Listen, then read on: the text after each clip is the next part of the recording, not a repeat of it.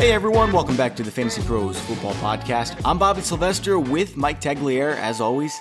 Tags is still dealing with mono, but he's here with us once again. Tags, how you holding up, man? I'm doing good, Bobby. I actually, I wanted to take a moment and just say thank you for everybody that reached out to me, wishing me well through this sickness or whatever you want to call this virus. But I want to give a special thanks to Patrick. He's one of our followers. He and his partner say that he told me that they take road trips and that we power them through these road trips. And they own a company. It's called Tiesta Tea, like Fiesta, but with a T. And I'm not really a tea guy, but he reached out to me and said, Mike, I really want to help out if I can. And I think this could help, speed up your recovery. They sent me out this package. It has like an infuser. It's got all these teas. Like, I'm not even a tea guy, but this stuff is fantastic. It's all natural stuff. And I wanted to give them a shout out on the podcast just to say thank you so much. Like, that's really cool. Yeah, I really can't say enough about you. So thank you, Patrick. And you guys, if you're tea drinkers, go tiestatea.com. So our guest today is Pat Fitzmaurice of thefootballgirl.com. He's also written for 4for4.com and SI.com. And he's not only one of the nicest guys in the industry, but Pat is also top 5 out of over 100 experts in their season-long expert accuracy competition. So make sure to pay close attention to what he recommends today. Pat, thanks for joining us. Oh, you're too kind, Bobby. And I might be sliding out of the rankings after this past week. I slipped a little bit, but hopefully I can stay top 10. And by the way, small world, I also know Patrick of Tiesta Tea. He, my stepbrother used to run a tea trade show, and Patrick is also good friends with my cousin Billy. So very small world. Wow, what a small world. Yeah, that's crazy. That's amazing. Yeah, Patrick's a good dude. I followed him, and then we've been having conversations back and forth. But yeah, that is such a small world. I'm happy to have you on, Pat. I know Pat and I actually got a chance to meet each other for the first time, even though he's like we live like a couple hours away from each other, and we've always tried to get together, and we finally did about a month ago, and we had that tweet up with all of our followers and stuff. So it was good to meet you, Pat. Yeah, absolutely, Tags. We got to do it more often for sure. Next time, I'm definitely gonna come. I'm gonna make the 3-hour trek up there, but we just had the new baby, so it wasn't a good time to come. There isn't much in the way of news today. Jake Fisher is now out for the season for the Bengals with an undisclosed illness. I was joking with Tags before the show, like, maybe he drank after one of your beers or something. That's a big blow to the Bengals offensive line. It doesn't really change much in the fantasy landscape, though, because the Bengals already had a bad offensive line. No, we didn't share a beer, but we did make out, so there's always that. But they said undisclosed, so I'm just going to say that it wasn't me, even though I already let the cat out of the bag. I do want to talk about this Zeke thing again, though. His hearing is Thursday afternoon, which means we probably won't hear the verdict until after Sunday. That means he's probably going to play. And suddenly, fantasy owners likely won't have Ezekiel Elliott for any of the fantasy playoffs. That's going to be a bummer. Pat, what's your take on this? Like, let's pretend that we have someone listening right now who owns Zeke, and they're like, you know what? He hasn't gotten suspended at this point. Why should I sell him? Should they be selling him to somebody who also believes that he won't be suspended? Or are you of the mindset that keep him and he's going to work out? I've gotten some interesting questions from people who were offered deals for Zeke Elliott, and at what level do you cash out? One guy got Kareem Hunt for an offer, and even though Hunt's been sliding a little bit lately, I said, by all means, cash out, take the insurance. I'm so oblivious on the legal matters that I just have no way of gauging what is possibly going to work out. I mean, I know a lot of people have for weeks just been trying to back themselves up with either Alf Morris or Rod Smith or Darren McFadden, and so far all of it's been for naught as this has just been dragged out through the courts. And it's going to be kind of funny if all the fab money that's been spent on Dallas backups over the course of the season just is all going to waste. I mean, if all those fab dollars could be used in real dollars, I think I could pretty much retire comfortably with all of yes. that. So, I guess we'll know quite a bit more in the days to come. And I've got Zeke in at least one league, so I'm kind of crossing my fingers here. I think it's fair to say here that everybody wants to know what's going on, but nobody really does. I've talked to a legal expert about this, and he told me every single time he was very confident what was going to happen, and each time he's been wrong so far. So there's just really no telling what's going to happen here. Like, it seems like Zeke is probably going to play one more week and then be out until week 17 when he doesn't matter. But I guess there's a chance he actually ends up playing the rest of the season. So I was going to say, go ahead and just trade him for like whatever you get at this point. I mean, you're going to miss 1 week where he's going to provide probably 15 to 20 points, but there's a chance that he plays. So I'm wondering where the cutoff is. Like, would you guys trade him for Adrian Peterson, Christian McCaffrey, or is that too much? I'd take McCaffrey for him. Adrian Peterson, not so much. I'm not so excited about him. He's not going to play the 49ers every single week. I mean, the cutoff for me is like in that Joe Mixon, Christian McCaffrey, Jerick McKinnon area. That's the area that I'd look for, because I think those guys they're every week starters. They're going to contribute. They're not going to blow the roof off, but at the same time, I'm looking to deal Zeke if I can. Like the guys behind him, Ameer Abdullah, even Chris Thompson, I'm not sure I want to start them every week in a standard league. PPR, definitely with Chris Thomas, but I'm not sure that I would trade Zeke for that, just in case he does come back. Yeah, there's a thin line, and that's where it's like those are the questionable guys like Chris Thompson, Ameer Abdullah, DeMarco Murray, CJ Anderson. Those are the guys that like you don't feel great about trading Zeke for them. CJ Anderson, I don't feel great about having him on my roster, let alone starting him. Well, I'm sure that we're going to talk about him during this episode. It is the start sit episode, so we'll be talking about him. And before we do jump into our rankings and talk start sit, I want to say congratulations to Nick of Minnesota, who won the fathead.com gift card. Thank you to everyone who sent reviews. We read every single one of them and are extremely grateful for all the feedback and support. So thank you guys. Okay, so here's what we're going to do today. One position at a time, just like we usually do. One start of the week at each position, one sit of the week. And at the end, we'll hit on a few borderline players. Then we'll share a bold prediction at the end of the episode for the week. So let's start here at quarterback. And we'll let you go first here, Pat. Who is your start of the week? Someone not so obvious, so like not Tom Brady or anything. Oh, this is definitely not obvious. How about Brett Hundley? Man, I'm excited. This is a Packer. Hold on a second. This is a Packer homer. I got to hear this. That's right, Tags. It's Packers Bear Week, so you're going to get some of this. All right. So yeah, the passing has pretty much been disastrous since he's taken over. I think his yards per attempt on the year is like 5.04, which is sub replacement level, but it's a Konami code thing. The great running quarterback phrase, coined by Rich Rebar, who, believes strongly in the value of a running quarterback. And that's what it's been so far with Hundley. Even though the passing numbers have been awful, he's floated his value with a rushing touchdown in each of his 2 starts. 66 rushing yards so far in those 2 games. And I think there's a ceiling for more. So, and one of these days, I think he might start feeling comfortable in the offense and actually be able to have some decent passing numbers to go along with those rushing numbers. So I think he's still pretty playable if you're in a jam this week due to the buys and injuries. It's not like he was horrible last week. A lot of people don't realize this because he just had 245 yards. Like, we'd be pleased to have that some weeks. And he only got the 1 touchdown, but he was 26 for 38. He threw 38 passes. Just because he's not throwing downfield doesn't mean he's not going to pick up, the 200 passing yards you need and a touchdown here or there.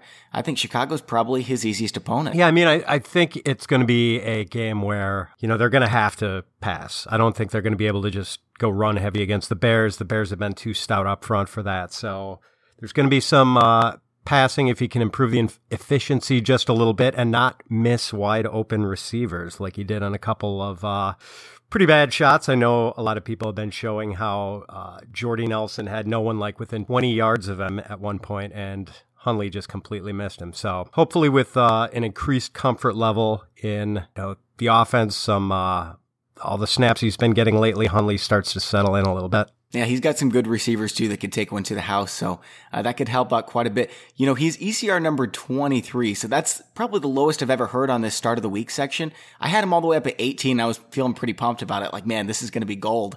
So I'm really excited to hear you say this, especially considering like you've been so accurate so far this season. Tags, where do you stand on Hundley here? I'm down on Hundley. I have him down at number 23. Yes, he has the rushing totals have kind of peaked him a little bit, but he can only score so many rushing touchdowns so many times. The Bears defense has been a lot better than people think. And if you actually look at them at home over the last 2 years, they've been really dominant against quarterbacks. Like outside of Kirk Cousins, who it was like a week 16, week 17 game against them last year, the Bears have allowed, I want to say it's fewer than 13 fantasy points per game to quarterbacks at home. And that's despite all the injuries they've had on the defense. So looking at Hundley, and he couldn't get anything going against the Lions defense last week. I don't know. Again, it's a road game. I just don't like him very much. I think there's better options. I would rather, honestly, if you want to go down the totem pole, I would rather play Eli Manning this week than Hundley. And I think Eli Manning can be considered as a streamer. I don't think he would be my start of the week because you never know which Eli you're going to get, but I would rather start Eli over Hundley. But my start of the week is Ben Roethlisberger. And, me too. And the thing is like, I know he's on the road and I know a lot of people are going to be concerned about that. And I'm usually one who's extremely concerned about it. But for whatever reason, in the inside of a dome, it doesn't seem to matter as much. Because I went through and looked at it. And even last year, as early as last year, Ben Roethlisberger played on Thanksgiving Day in Indianapolis. He only threw 20 passes, but those 20 passes netted 221 yards and 3 touchdowns. Obviously, Martavis Bryant, he's getting him back into the lineup. Juju Smith-Schuster is stepping up. So he's got 3 really good weapons at wide receiver, and then he's got Le'Veon Bell in the backfield. The Colts decided to not play their best cornerback. I don't know what the Colts are doing. Avonte Davis, they said it was a coaching decision that's the reason he was out of the game. We don't know if he's going to play this week. On top of that, they lost their first-round pick. They're starting free safety. So it's just, this Colts defense is just so bad. The Tom Savage ruined what was a perfect stat I was able to use every single week, in the fact that the Colts have allowed every quarterback they've played to finish top 15 every week. But Tom Savage, of course, ruined that last week. So, but we're not going to talk about Tom Savage. So Ben Roethlisberger, if you have him, get him in your lineup. You know, I want to go back to the Hundley call. I'm looking at the weather here in the Chicago game. It's going to be 41 degrees and likely raining. If that's the case, I wouldn't consider using Hundley. If that's not the case, I think Pat made a pretty compelling case. Now, I said Big Ben was also my call. That's not true. I don't know why I said that. His ECR is number 9. So I am starting Ben Roethlisberger. I've got him number 8 this week, but my call is actually Andy Dalton for the Cincinnati Bengals. He's played just 3 matchups all season against past defenses that were outside the top quadrant in the NFL. He's got 16, 30, and 18 fantasy points in those contests. I think he's still the same steady QB1 that we've been seeing the past few years. His schedule's just been downright terrible. This week he gets the Titans, and they're not the easiest to pass against, but they're definitely not top quadrant. I think he's a top 8 quarterback this week, even though his ECR is number 14. I like to call on Dalton. I have him at number 10, so I'm definitely higher on him than the consensus as well. Tennessee, as I mentioned last week, everybody asked about Alex Collins. Everybody was saying, you have to start Alex Collins. I'm like, no, you don't. Tennessee is really good against the run.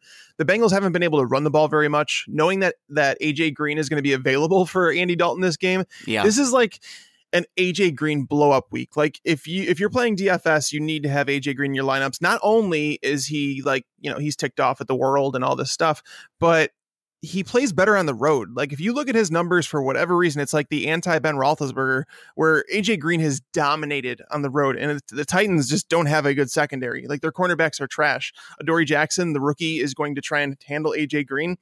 Good luck. But yeah, so if he's throwing a ton of yards to Green, obviously you want the guy who's throwing him the ball. So I definitely dig Dalton this week as well. I think it's more likely that he's embarrassed. Like going back and watching that tape, he has to be embarrassed. And even so, like he would want to turn around and show the world that like, man, I'm not this psychopath. But I think AJ Green is going to have a good week. Oh, we're talking about AJ's rear naked chokehold of yeah. That was just ridiculous. I'm shocked. Happy since he's on a couple of my teams, but shocked that he was not suspended for that. Yeah. So there's a few other guys here on the borderline. Josh McCown, a lot of people don't realize how well he's been playing lately. Top 3 in the NFL. He gets Tampa Bay this week. I think he's a pretty safe start, and I feel weird saying that because it's Josh McCown, but he's been playing well lately.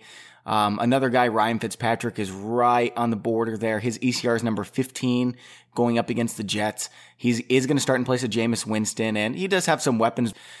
So what do you guys think about these two, Josh McCown and Ryan Fitzpatrick?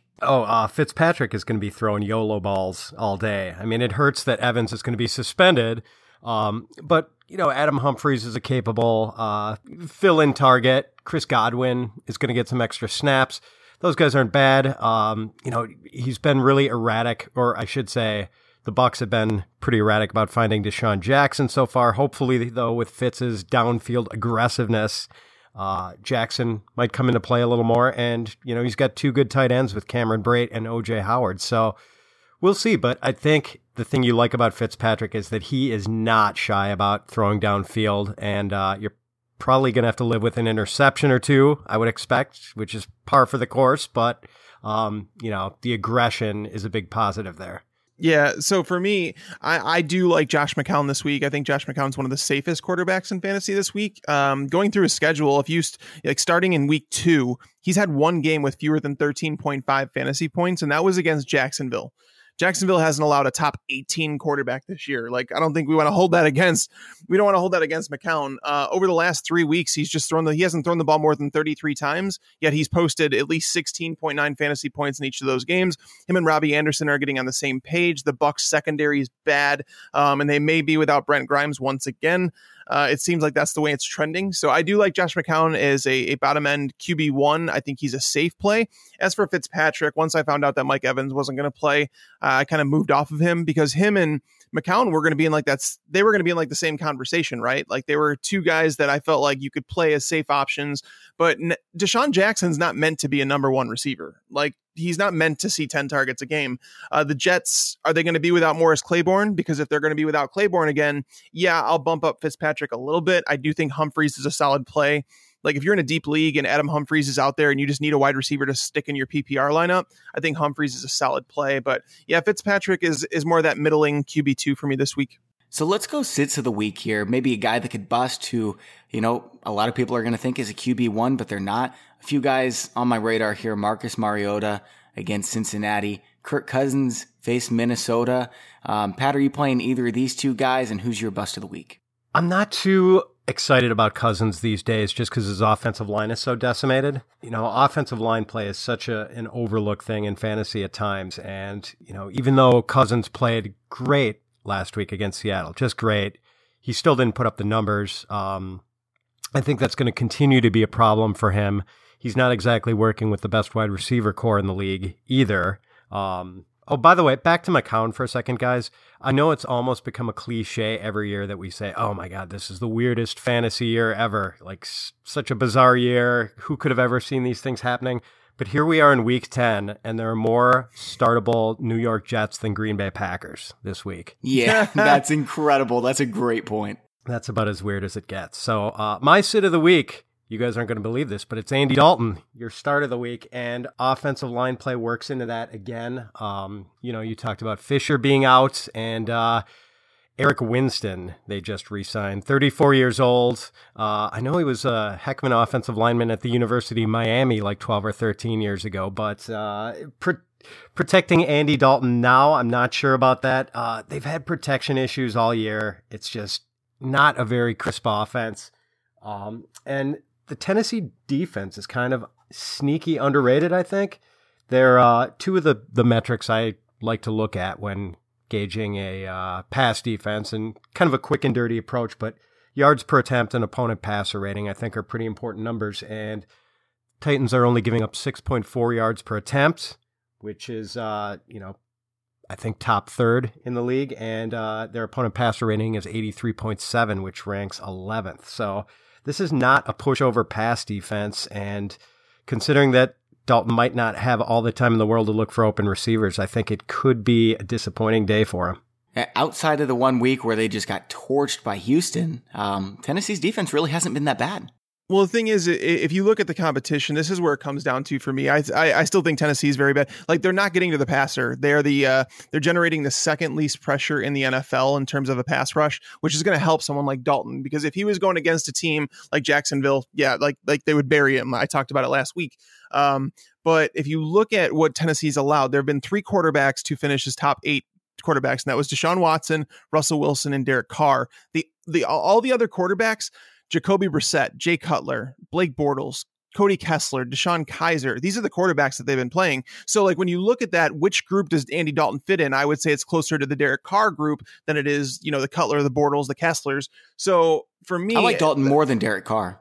I actually do too. I mean, I think they're similar in that way. I think they're both competent quarterbacks. You can get by with them. You can actually win a Super Bowl. I think they're competent enough to do that with. But at the same time, like I said, if Tennessee's not getting after the passer and they give him time, they don't have someone to cover AJ Green. And that's a real problem. So that's why this will be interesting, obviously, with that being your sit of the week. My sit of the week it's pretty easy, and I was waiting for you guys to just take it out from under me, but you didn't, so I'm going to take it. Phillip Rivers. Me too. You don't play quarterbacks against Jacksonville. Like, honestly, if Tom Brady was playing against Jacksonville, he'd be ranked outside my top 12 quarterbacks, just because they legitimately. So think about it. We're heading into week 10 right now. They have not allowed a single quarterback to finish in the top 18 in any week. Like, that is some ridiculous stats right there. And they've played against Marcus Mariota, Jared Goff, Deshaun Watson, Ben Roethlisberger. So they've played against solid quarterbacks too, but nobody, and like looking at it even closer, the most fantasy points a player has scored against Jacksonville while throwing the ball, excluding their rushing totals, was Marcus Mariota, who scored, it'd be 10.6 fantasy points with his arm. That's it. Those are some really good numbers, man. I'm curious where you have Tom Brady here, because he's going against Denver, who's probably the second best pass defense in the NFL. I've got him at number 5. So, like, how much better are the Jags than Denver's defense? I mean, the Jags this year they're the 2017 version of the 2016 Broncos. So I want you to think about this for a second. Last year, the Denver Broncos, the pass defense, there were just 2 games all season where they allowed more than 1 passing touchdown. Just 2 games. That's it.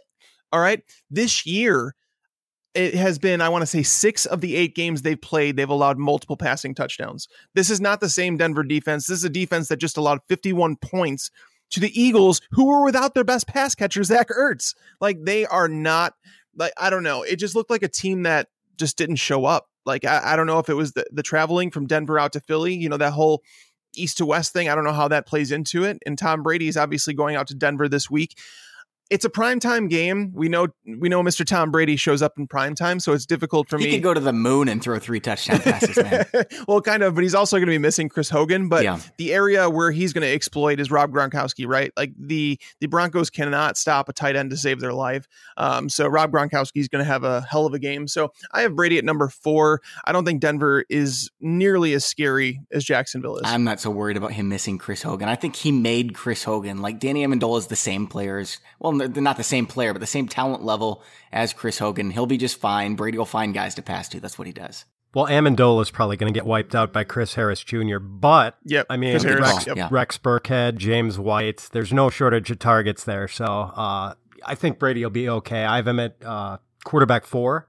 And, you know, Denver's a caution flag matchup. Jacksonville is a skull and crossbones matchup. That's a good way to put it. I've actually got Phillip Rivers all the way down at number 23, so he was not even in consideration for starting. My guy's actually Jared Goff, his ECR. And by the way, if you're listening and you don't know what ECR means, it's our expert consensus ranking. So we've got like 110, 115 experts around the industry who all do their rankings, and we compile them together to see what the expert industry thinks about each player. So Jared Goff is apparently the quarterback number 7 this week.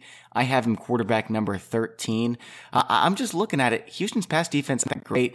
In fact, you could say it's easy to throw against this year, but I'm looking at 22 or fewer passes in 2 of the last 3 games for Goff. And it has me a little worried. I mean, we're relying entirely on that huge touchdown rate that only elite quarterbacks can hold. And I'm just not willing to put him in the same category as Aaron Rodgers, Tom Brady, and Drew Brees. I'm sorry. Well, Houston, the reason I think you should worry about the reason that I'm actually okay with putting Goff, I think I've been as my QB 8 this week. The reason I do is because Houston, ever since they've lost 3 members of their front 7, they've failed to generate a pass rush. They can't get after the quarterback, and quarterbacks are sitting back and taking their time. Oddly enough, their run defense has been really good. So Todd Gurley's got a much tougher matchup than Jared Goff. They've only allowed 3.3 yards per carry this year. They've only allowed 1 rushing touchdown. And Bobby, that came all the way back in week 1 to Leonard Fournette. So they haven't allowed a rushing touchdown in their last 7 games, despite all these injuries. So Todd Gurley's got a stiffer matchup. And, you know, this is a team that's returning home. The Rams are going to be at home against this defense that's allowed 3 of the last 4 quarterbacks to score 21 or more fantasy points against them. So Jared Goff is just, I think the reason he's thrown so little is because he's been so efficient. And Houston don't have the secondary to handle this. Yeah. On Goff, I have him quarterback 7 this week. As Tags mentioned, Houston has sort of a pass funnel defense, tough against the run, weak against the pass. So we might see the attempts tick up a little bit for Goff, and I think it's a pretty good situation with him taking the open receiver, whether it's, Robert Woods, Cooper Kupp, Sammy Watkins, even Tyler Higbee. So I feel pretty good about Goff for this week. Okay, guys, before we move over to running backs, I want to take a moment to thank the sponsor of today's show, SeatGeek. I've got this SeatGeek app on my phone, and it's by far the easiest way I've found to shop for tickets. I can be anywhere, and with just a few taps, can instantly find tickets. SeatGeek saves you time and money by searching multiple ticket sites so you don't have to compare prices and find those amazing deals you're always looking for. Plus, every purchase is fully guaranteed by SeatGeek, so you can shop for tickets with confidence. Make SeatGeek your go-to app for finding the best deals on every type of ticket, from sports and concerts to comedy and theater. I use SeatGeek to get my hands on some tickets on the glass to a Blues game next week, and the Blues have been dominating lately, maybe the best team in the NHL this season, so I'm really excited. And best of all, our listeners get $20 off their first SeatGeek purchase. Just download the SeatGeek app and enter the promo code FantasyPros today. That's promo code FantasyPros, all one word, for $20 off your first SeatGeek purchase. Download the app today. Okay, guys, now over to running back. I'm going to start us off here with our start of the week. I think with the way Jerick McKinnon's been playing for the Vikings and the bye, everyone's going to forget Latavius Murray's seen at least 15 carries in each of the last 3 games. Here's some workhorses who haven't done that. Kareem Hunt, Melvin Gordon, LaShawn McCoy, DeMarco Murray, and believe it or not, Devontae Freeman hasn't done it once in the last 3 games. I just think Murray's a safe play. He's going to return value with at least 15 carries again. I'm a little worried about him, Bobby. It seems like Washington is, I don't know, their run defense seems like it's solid. I don't know if this shapes up so much as a Murray game, as a McKinnon game. I could be wrong about that. What do you think, Tags? I'm actually with you, Pat, and the fact that I do believe that he's gonna see at least 12 carries, but that it doesn't necessarily mean it's gonna net much. He just hasn't been a very explosive back. He's not one to break many 30+ yard runs where Jerick McKinnon's the kind of guy that could break off a big run. He's involved in the passing game, so you don't have to worry about him being game scripted out of it. I don't think that Murray's a terrible play. I think that he's just more of a touchdown reliant RB3, whereas McKinnon, he's an all-purpose back. I have McKinnon this week sitting out just outside my top 12 running backs. He's at number 13. So I mean, if I just don't see the Redskins allowing 2 top 20 running backs, which is why I have Latavius Murray down at 34 right now. He might move up a little bit from there, but that's right around where I kind of feel like I have him in that RB3 range. Yeah, I've got McKinnon number 15, so I like him quite a bit more. I just think, with 12, 15, maybe 18 carries, I think he's a better start than someone like a Thomas Rawls at Arizona, or Deion Lewis at Denver, C.J. Anderson against anyone. So I don't know. That's why I've got him in there. I've got Latavius Murray at number 27 as a solid flex play this week.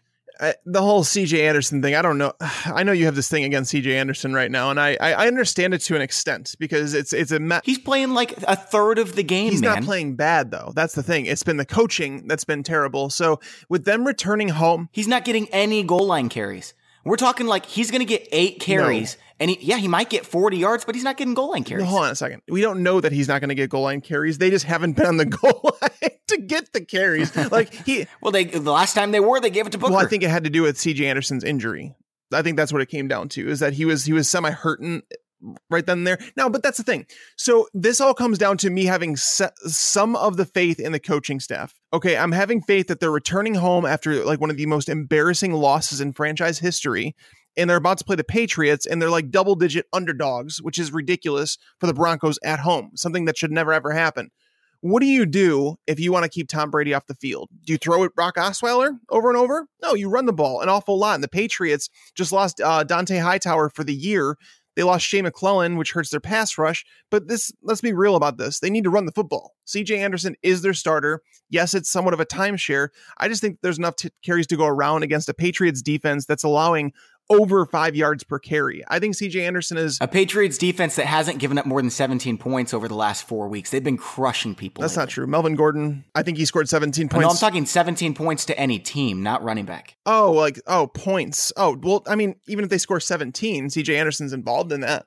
But that's again, that Hightower with him. You think that because no one has scored over 17, that all of a sudden Denver's going to score around 17? Denver has the worst offense in the NFL right now. They don't have the worst offense in the NFL, but it's not great. I'm not going to say that, but I think the Patriots are that bad where I have faith in CJ Anderson. I would play CJ Anderson this week over Adrian Peterson. What? Ooh.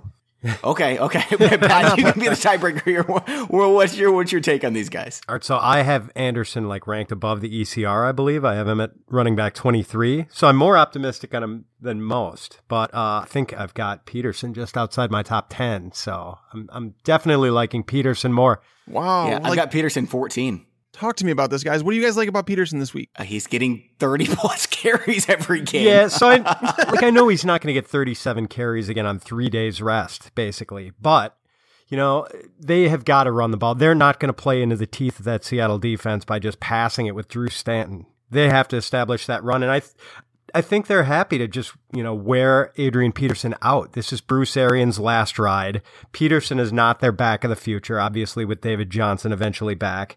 If they can keep the game flow close, and I think they can, because who does Seattle really put away these days? If they can keep the game flow close, I think he gets 20 carries at least. And, Seattle's run defense is decent. I don't think it's dominant, but I think just based on the volume and with 4 teams on bye, I think he's pretty much a must start. Have you guys ever listened to the Joe Rogan podcast the one he had Arian Foster on? Did you ever hear that one? I didn't hear that one, but yeah, I do like him. He's solid. Okay, so go back. It was like 2 years ago where he interviewed Arian Foster, right when he was retiring from the NFL. And I think he came back to the Dolphins after that, but it was right around that time.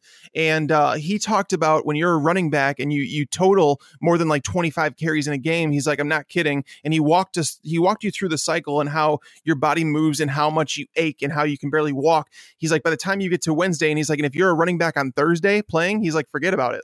Seriously, downgrade that player on Thursday because you don't have the proper time to let your body heal. We're talking about a 32-year-old running back that just saw 39 touches. That's the most of his career. Well, hold on a second. He's a robot. Arian Foster's body's made out of lettuce and carrots.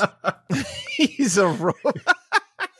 I have no argument against that. I mean, but for real though, do you think that the Arizona Cardinals are going to hang with the Seattle Seahawks for very long in this game? Do you think it's going to be a competitive game throughout? Because then, yeah, you can convince me that 50-50. Adrian Peterson's going to see 20 carries. I don't see that happening. I see Russell Wilson in the passing game working really well. The Seahawks don't really have that alpha dog at wide receiver that the Cardinals can just stick Patrick Peterson on.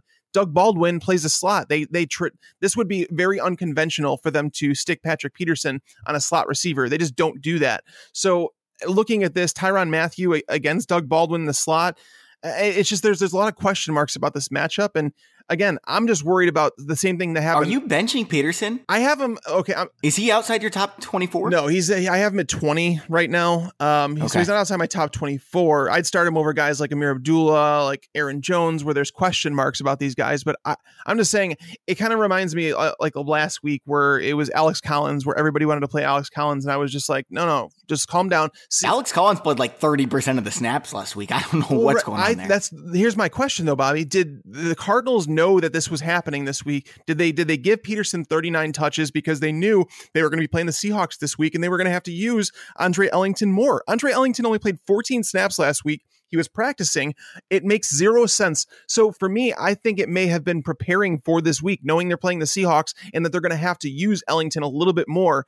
I just don't see Peterson cracking that 20 carry mark because I just don't think that the Cardinals can keep this game competitive for that long. I didn't think Washington was going to keep it competitive with Seattle and got me knocked out of a survivor pool tag. So that's very true. This is not the Seattle of 3 years ago. I would not make assumptions about game flow with these guys because I don't think they can put teams away like they used to be able to. Yeah, I agree. Well, it's also not the Arizona defense that we've always known. This Arizona defense has been pathetic. That's my concern for me. And Seattle's run defense, they kind of have got it together. They've struggled against the the pass, believe it or not, as of late. That's like the weakness of their team right now. They're top 5 against the run right now. Yeah, they've turned it around. Earlier in the year, they allowed a couple big runs to Carlos Hyde and DeMarco Murray, which kind of skewed the numbers, but they've righted the ship over the last few weeks. But again, the pass defense is what's been struggling, and I just don't think that the Cardinals have the players to take advantage of that. So, if they are able to shut down the Seahawks offense, and this game is like a 10-7 game, yeah, sure.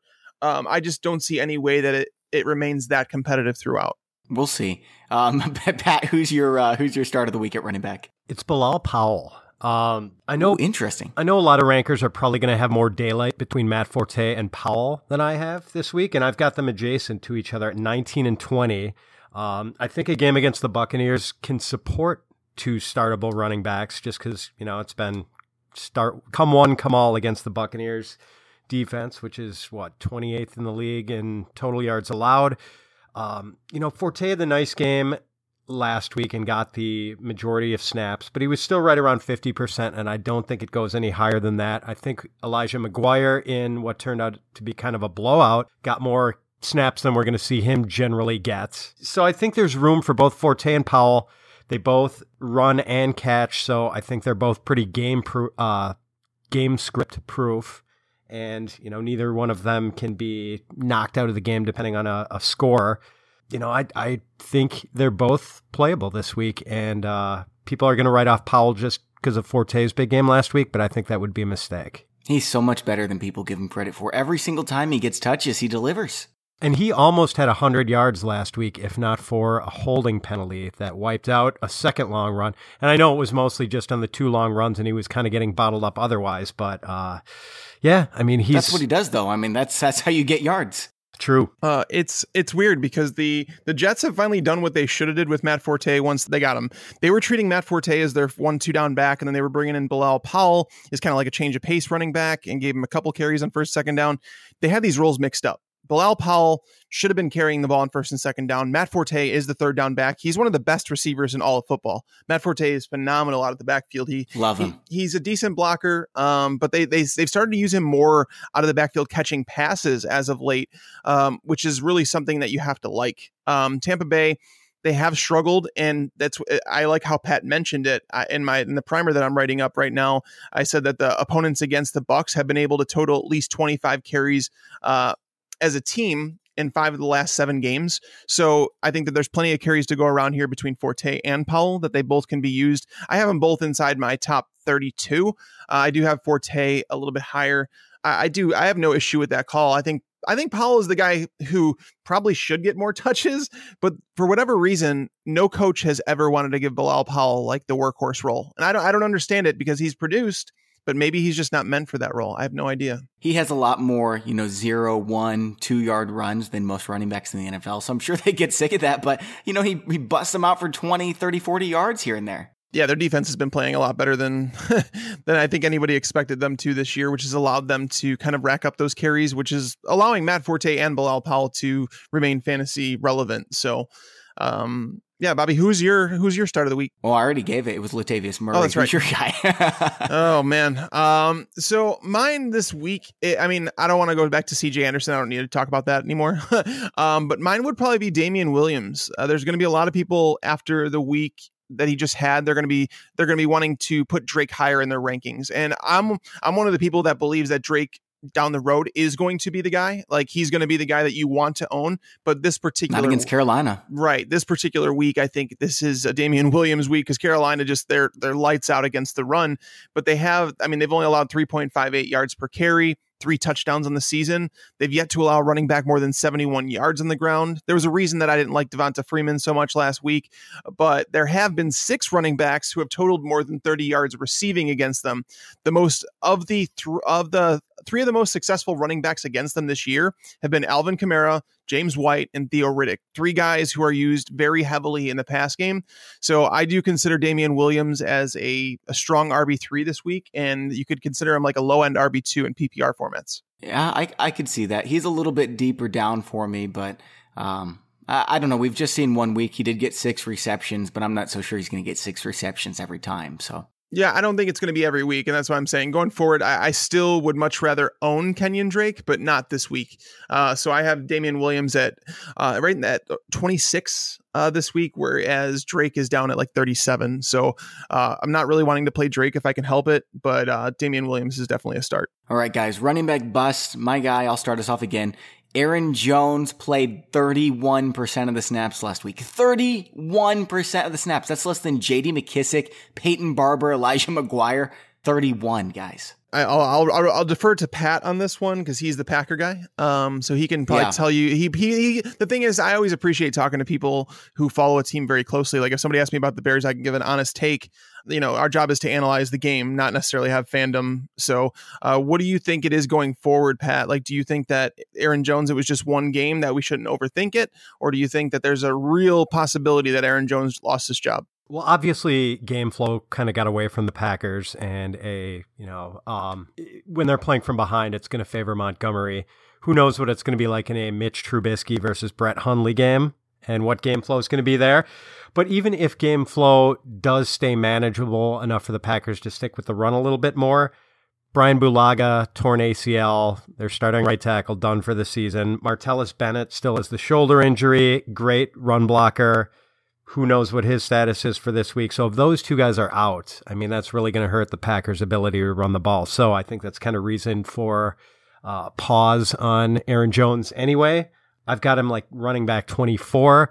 I think he's going to get 10 or more carries this week, but who knows what he's going to be able to do with them behind sort of a depleted front as far as run blocking goes. That's fair.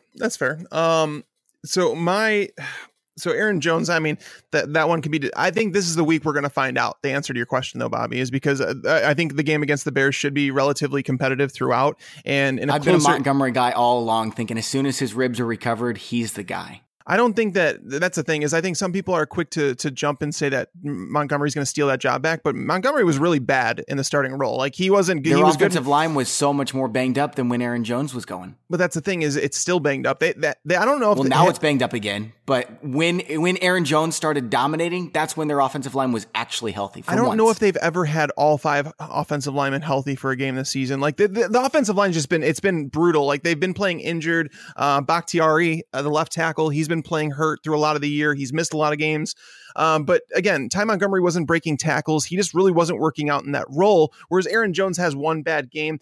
Again, I thought this was going to come back to a timeshare. It was something that I said Aaron Jones was a sell all along, but I'm also not going to write him off after one game.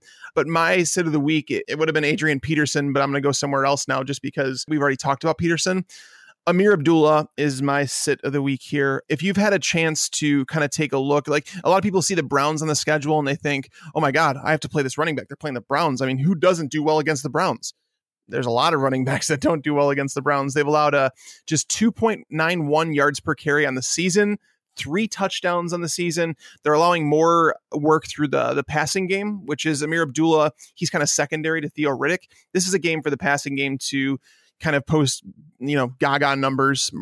Marvin Jones is basically, I have him ranked as a wide receiver 1 this week. I'm having a hard time keeping Golden Tate out of my top 20 as well. So Ameer Abdullah, he has struggled. If you watch the game on primetime, you know why Ameer Abdullah struggled, because that offensive line is it's brutal. So knowing that the Browns stopped the run extremely well, Ameer Abdullah is going to be a bust this week. Plus, he fumbled twice, once on the red zone, so you can bet he's not getting a goal line carry again.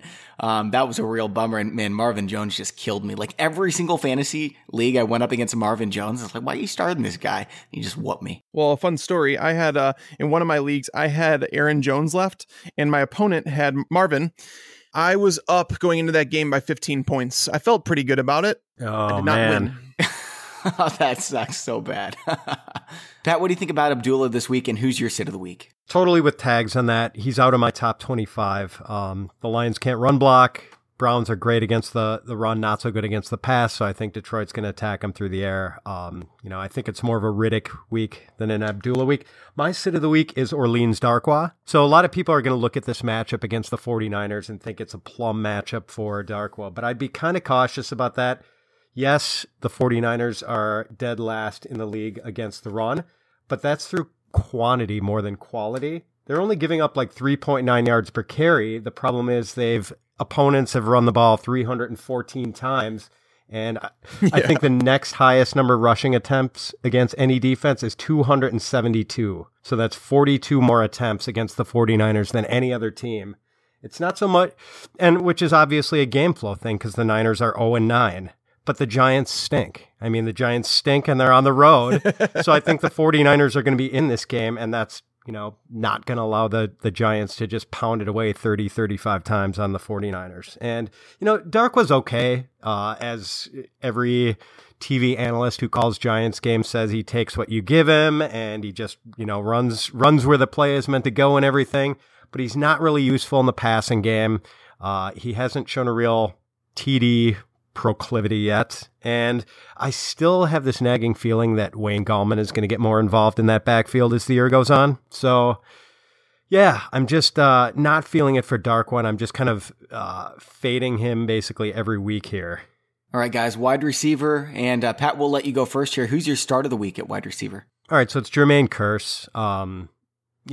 Take advantage of this Buccaneers defense. I know Robbie Anderson is the sexier of the two Jets receivers right now, but Kearse is still involved, getting his 5 or 6 targets every week. If that number could get bumped up just a little bit more, I think there's the potential for a really good game against this, Buccaneers pass defense that's just getting blowtorched every week. Yeah, Kearse started off the season really well. I'm looking at his last few games, and he hasn't done anything. But then again, it is the Buccaneers, so I do have Kearse as right on the fringe of being startable in the flex. I'm not super excited about him, but like you said, I mean, you can't always play the sexiest player. Yeah, I mean, Anderson is I don't know where you guys have Anderson. I think he's like number 15 for me. But as far as a guy who people might not normally consider Kearse, but I think this is not a bad week to roll him out if you're depleted due to injuries and buys. Yeah. Tags, who's your guy here? I think I've had a lot of people asking me about it, so that's why I'm using him as my start of the week. And that's Sterling Shepard. I don't know why people are even considering this a question. Sterling Shepard in his first game back saw 8 targets, which is kind of like the minimum he's going to see going forward. And going against the 49ers, who were already a bad secondary, they traded away Rashard Robinson at the trade deadline to the Jets. This secondary just has 0 answers. Kawan Williams has missed the last couple of weeks. They don't know if he's going to be able to go this week, but if he does return to the lineup, it's going to be after a multi-week absence. You always want to attack those players. There have been 8 wide receivers who have already posted top 24 numbers against the 49ers. And again, if Williams is out with that quad injury that he's been dealing with, that's going to be even a larger bump. Even if he returns, again, I'm not really worried about it. So Shepard, I actually have him right now as my number 12 receiver this week. Yeah, I've got him all the way up at 15. I like Shepard a lot too. I'm super high on him. I think the ECR was like a 20 something, 20.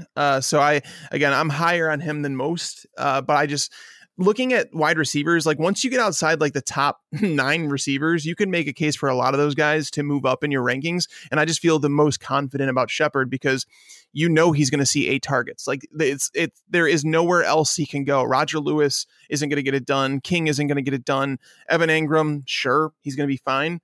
But again, Shepard, love him. The problem is, Tags, they're Eli Manning targets.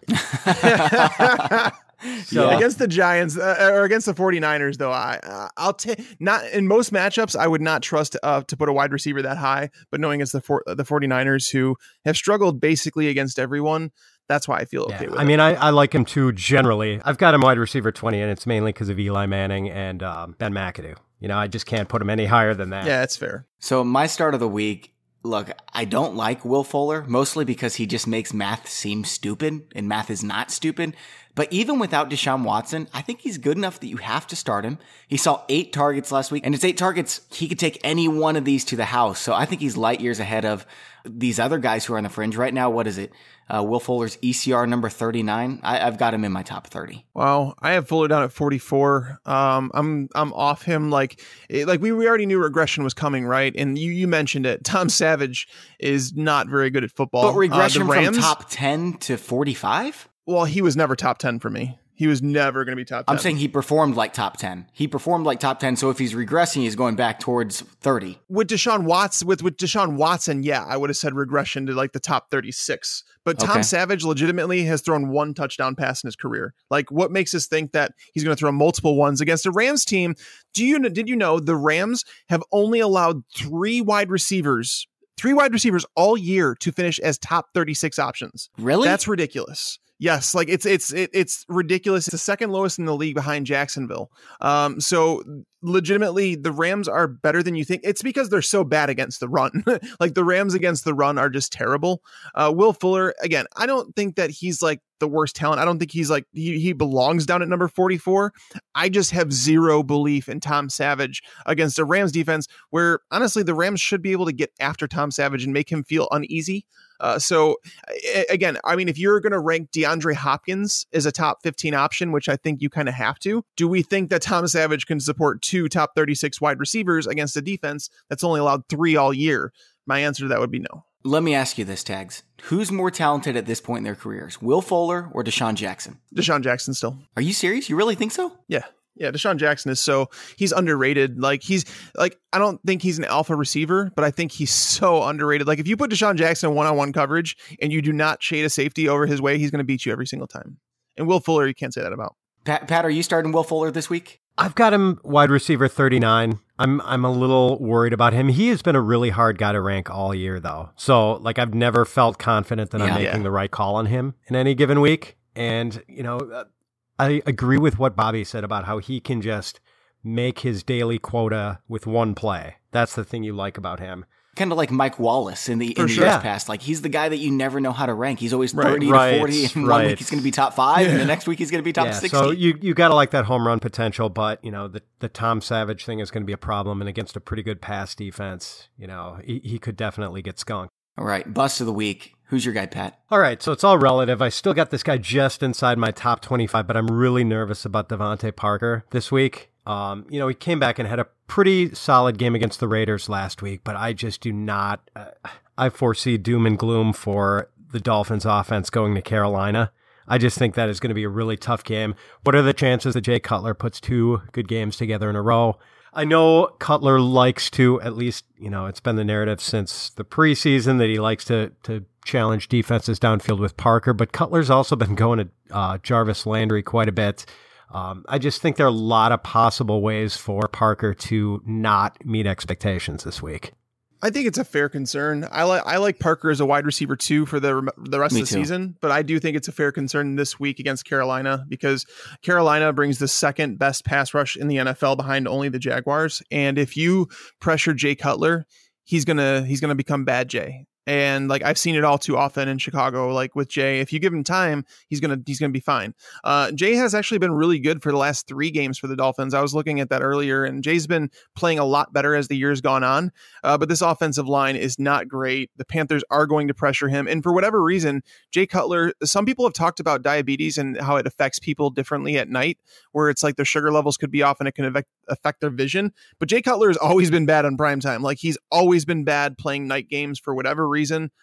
So like I said, I don't know if there's anything to that. I'm not a doctor. I'm not going to pretend that I am, but it's noteworthy. And so Parker, I feel like he's the type of guy, like he's talented enough to beat coverage against Carolina. James Bradbury he was good his rookie year. He slowed down a little bit in his sophomore season. We saw Julio Jones beat that team in coverage so much last week. It should have been a massive game for Julio Jones had he not dropped that touchdown. But Devontae Parker, I still feel like he's a wide receiver too, because there's really no one else. Jarvis Landry did see his targets drop last week with Parker back in the lineup. Kenny Stills doesn't see very many targets when Parker's there. In 4 games that Devontae Parker has played this year, like the full game, he's totaled at least, I want to say 70 yards in every game. So he is getting the targets. He's talented, which is why I can't fully fade him, but I do understand where Pat's coming from here with Cutler being blitzed and pressured and at night, all those things. So who are you fading this week, Tags? There's quite a few players that I'm fading, and I'm looking at the ECR. I have no idea how people are playing Juju Smith-Schuster as a wide receiver too in fantasy. I don't get it. I like Juju the player, but I have no idea how people are doing that. But Kelvin Benjamin is my sit of the week, where I honestly would prefer not to play him at all this week against the Saints. The people have this notion about the Saints defense that, players are just going to go off against the Saints. That doesn't happen anymore, guys. The Saints have been so good. And this is going to be his first game in a new offense. We know that receivers going to a new team struggle in their first year, let alone their first game. And he's going against potential rookie of the year, Marshawn Lattimore.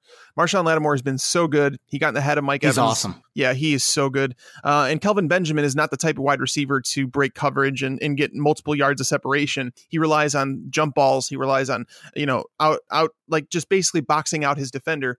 The problem, this goes back to the trade where, Bobby, and you and I talked about this last week, in that we were selling Kelvin Benjamin. I am, because Tyrod Taylor is not the type of quarterback to take risks. He's got 14 interceptions over the last 3 years combined.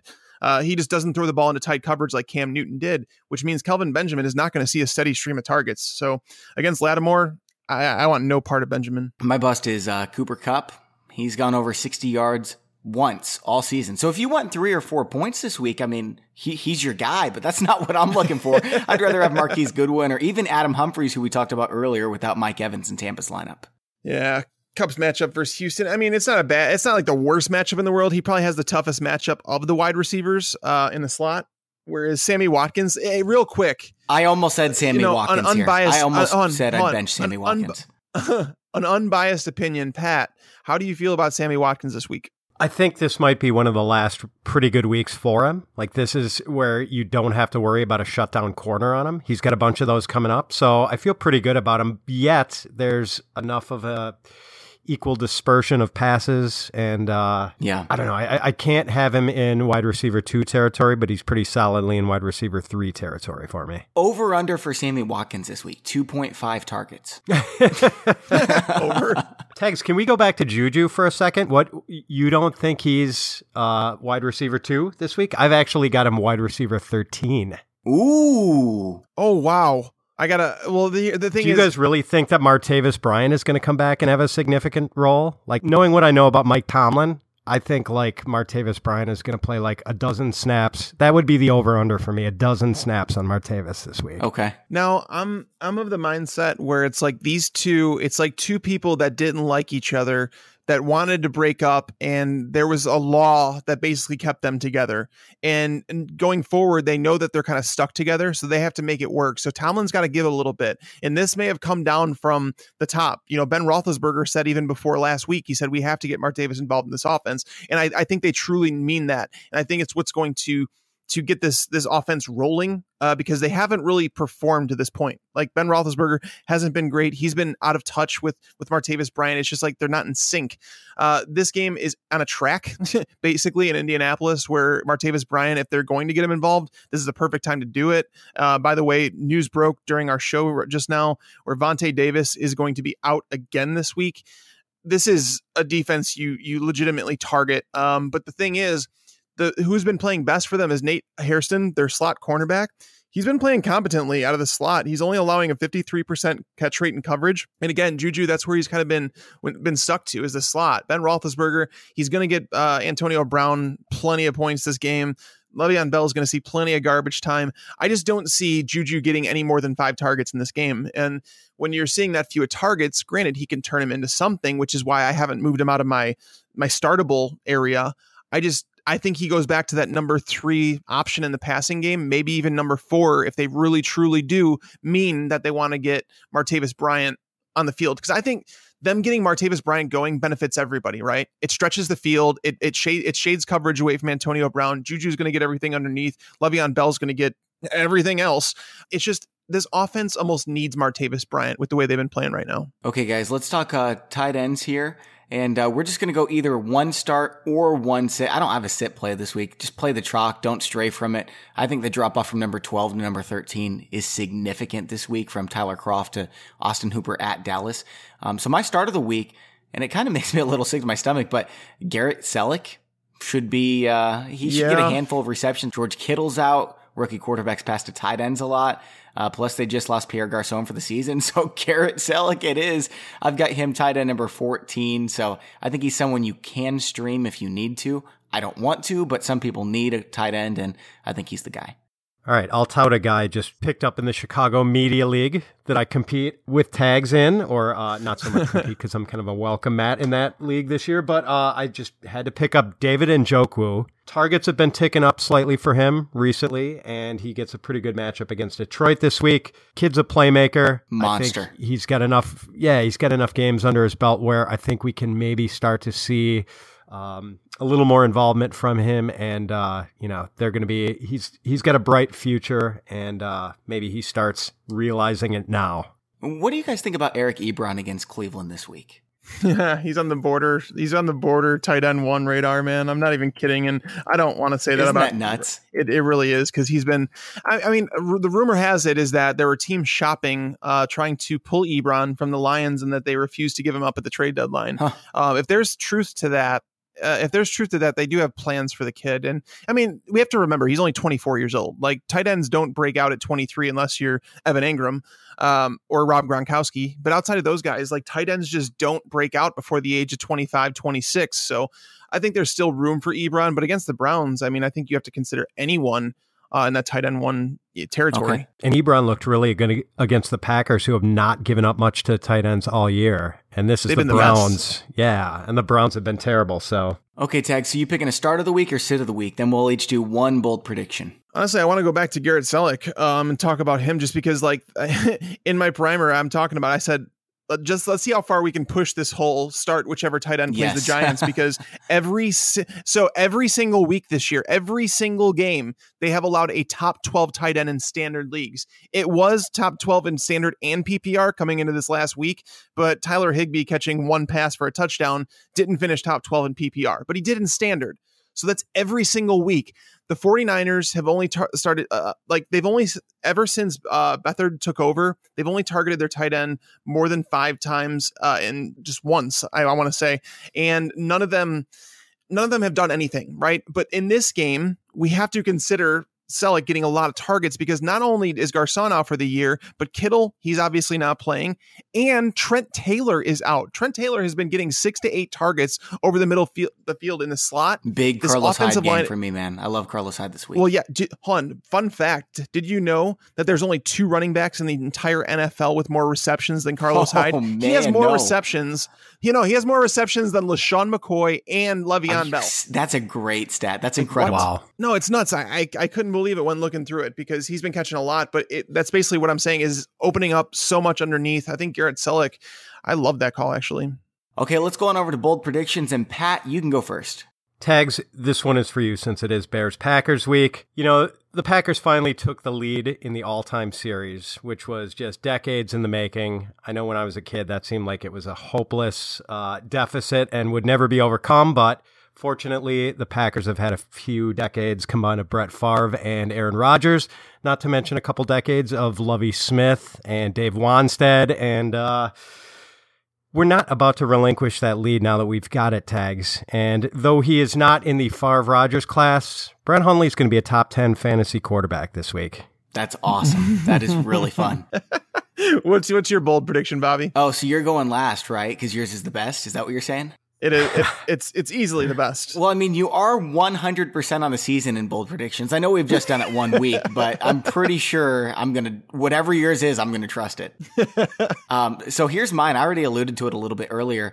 I thought we were going to have a little bit more time to talk about defenses, but I love the Patriots defense for the rest of the season, and especially this week in week 10. The Patriots are going to be a top 3 defense special teams. I do this bold predictions article every week where I make 8 bold predictions, and every week until last week, I've made 1 defense special teams bold prediction. Last week, I didn't have any that I thought were worth using. And I had a bunch of people tweet at me like, hey, who's your defense special teams? That's the only reason I read this article, because they killed it with defense special teams this year. This week, it is the Patriots. Their last 4 weeks, 14 points allowed, 17 points allowed, 7 points allowed to the Falcons, 13 to the Chargers. They're killing it. They're getting after the quarterback. That's 7 sacks in the past 4 games. They're getting interceptions as well. And they go against the offense that has given up the most fantasy points to opposing defenses this week, the Broncos, and they're starting Brock Osweiler, who is their 3rd best quarterback. So I think it's going to be really ugly in Brock Osweiler's last start ever. It's probably going to be Brock Osweiler's last start ever, to be fair. They said it's a 2-week trial. Like that's that's funny. And now they're saying it's until Paxton Lynch is ready. Like, you guys have had him on your roster for 2 years. Like, if he's not ready by now, he's not going to be ready. But my bold prediction comes down, it's actually 3-1 type deal, where it's all Giants. And I am betting that the Giants defense finishes top 6 on the week. And I'm also betting that Eli Manning and Sterling Shepard finish as top 10 options this week. I like it, man. You're making it hard on yourself, though. You did 3 bold predictions at once. If you want to keep that 100% thing going, man. Yeah, it's going to be just stuck to one. It's going to be tough, and I'm going all out on a limb here, thinking that the Giants are going to pop back on defense. I just think that with Joe Staley out for the 49ers, with the receiving options they have, there's just so many holes on that team. It's going to be difficult for the Giants not to step up and have a game that I don't know how Ben McAdoo didn't get fired. But I know that we did have Jake Seeley on earlier this week, and he did warn me. He said that the Giants won't do it in season, that they will not do that. Players right now are kind of playing for their jobs. They're playing for jobs next year, because like the new coach, whoever that is going to come in and watch this tape. Janoris Jenkins was reinstated. There's a lot of things that kind of play into this, where it's like, if they don't get it done here, I mean, how do you not fire the guy on the spot? Pat, what do you think about the Giants this week? Is that too bold for you? You know, I think the 49ers get win number 1 this week. I just think the Giants are such a train wreck, and it seemed like, with just a couple of exceptions, the team just totally quit on McAdoo last week. I don't see how they hammer the wheels back on this week. Yeah. All right, guys. Well, that's all we have for today's show. Pat, we really appreciate you coming on. Oh, it was a pleasure talking to you guys. It's our pleasure, Pat. And if you guys want to follow Pat on Twitter, it's at @Fitz_FF. And you can follow Tags and I at Bobby Fantasy Pro and at Mike Tagliere NFL. We've got one more show coming up this week. It's with Davis Maddock. We're going to be talking DFS, so make sure to tune in for that. Subscribe on iTunes if you haven't already. I also want to say thanks to the sponsor of today's show, SeatGeek. Make sure to download their app and use the promo code FANTASYPROS for $20 off your first purchase. For Mike Tagliere, I'm Bobby Sylvester. Thanks for listening. Enjoy your football. I just wanted you to watch me dissolve.